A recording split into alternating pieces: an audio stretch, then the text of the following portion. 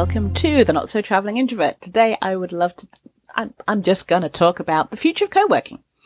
And this came up with a virtual co-working that I help run. And one of the attendees was in a different space from normal because I've run this so often. It's like, oh, where are you? You're not normally in that space.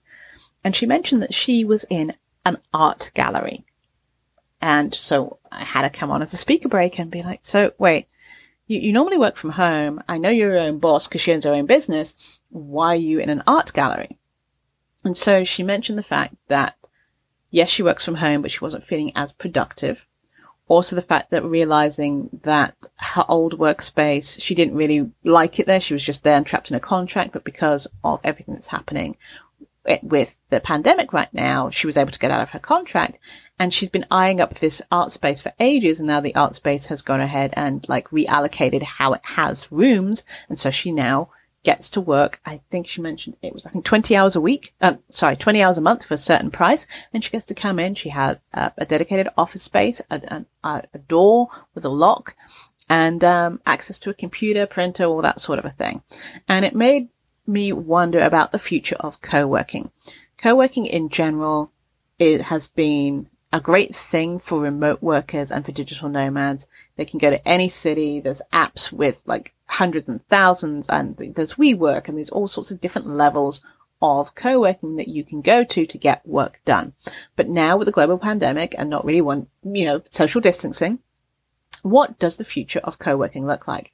And there are many thoughts about this. The thoughts I've had is lots of buildings reallocating space. Apparently there's a bike shop that's reallocated space to now make it a co-working space where they have internet installed.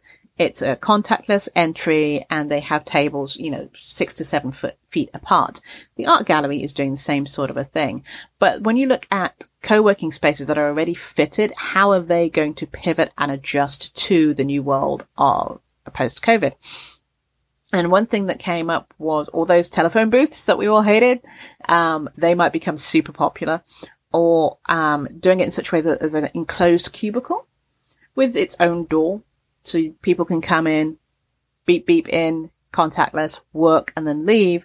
And maybe that the cubicles get disinfected, in between people entering. People have to book for certain times and then they leave, and then there's an hour or 2 hours in between where it gets disinfected and then a new person can come in.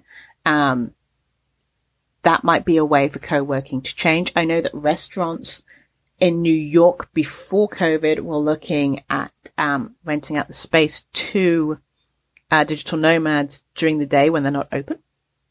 If they're only open in the evening between 9 a.m. and say 3, staff would be there prepping in the back in the kitchen, but the restaurant would be open to get extra money.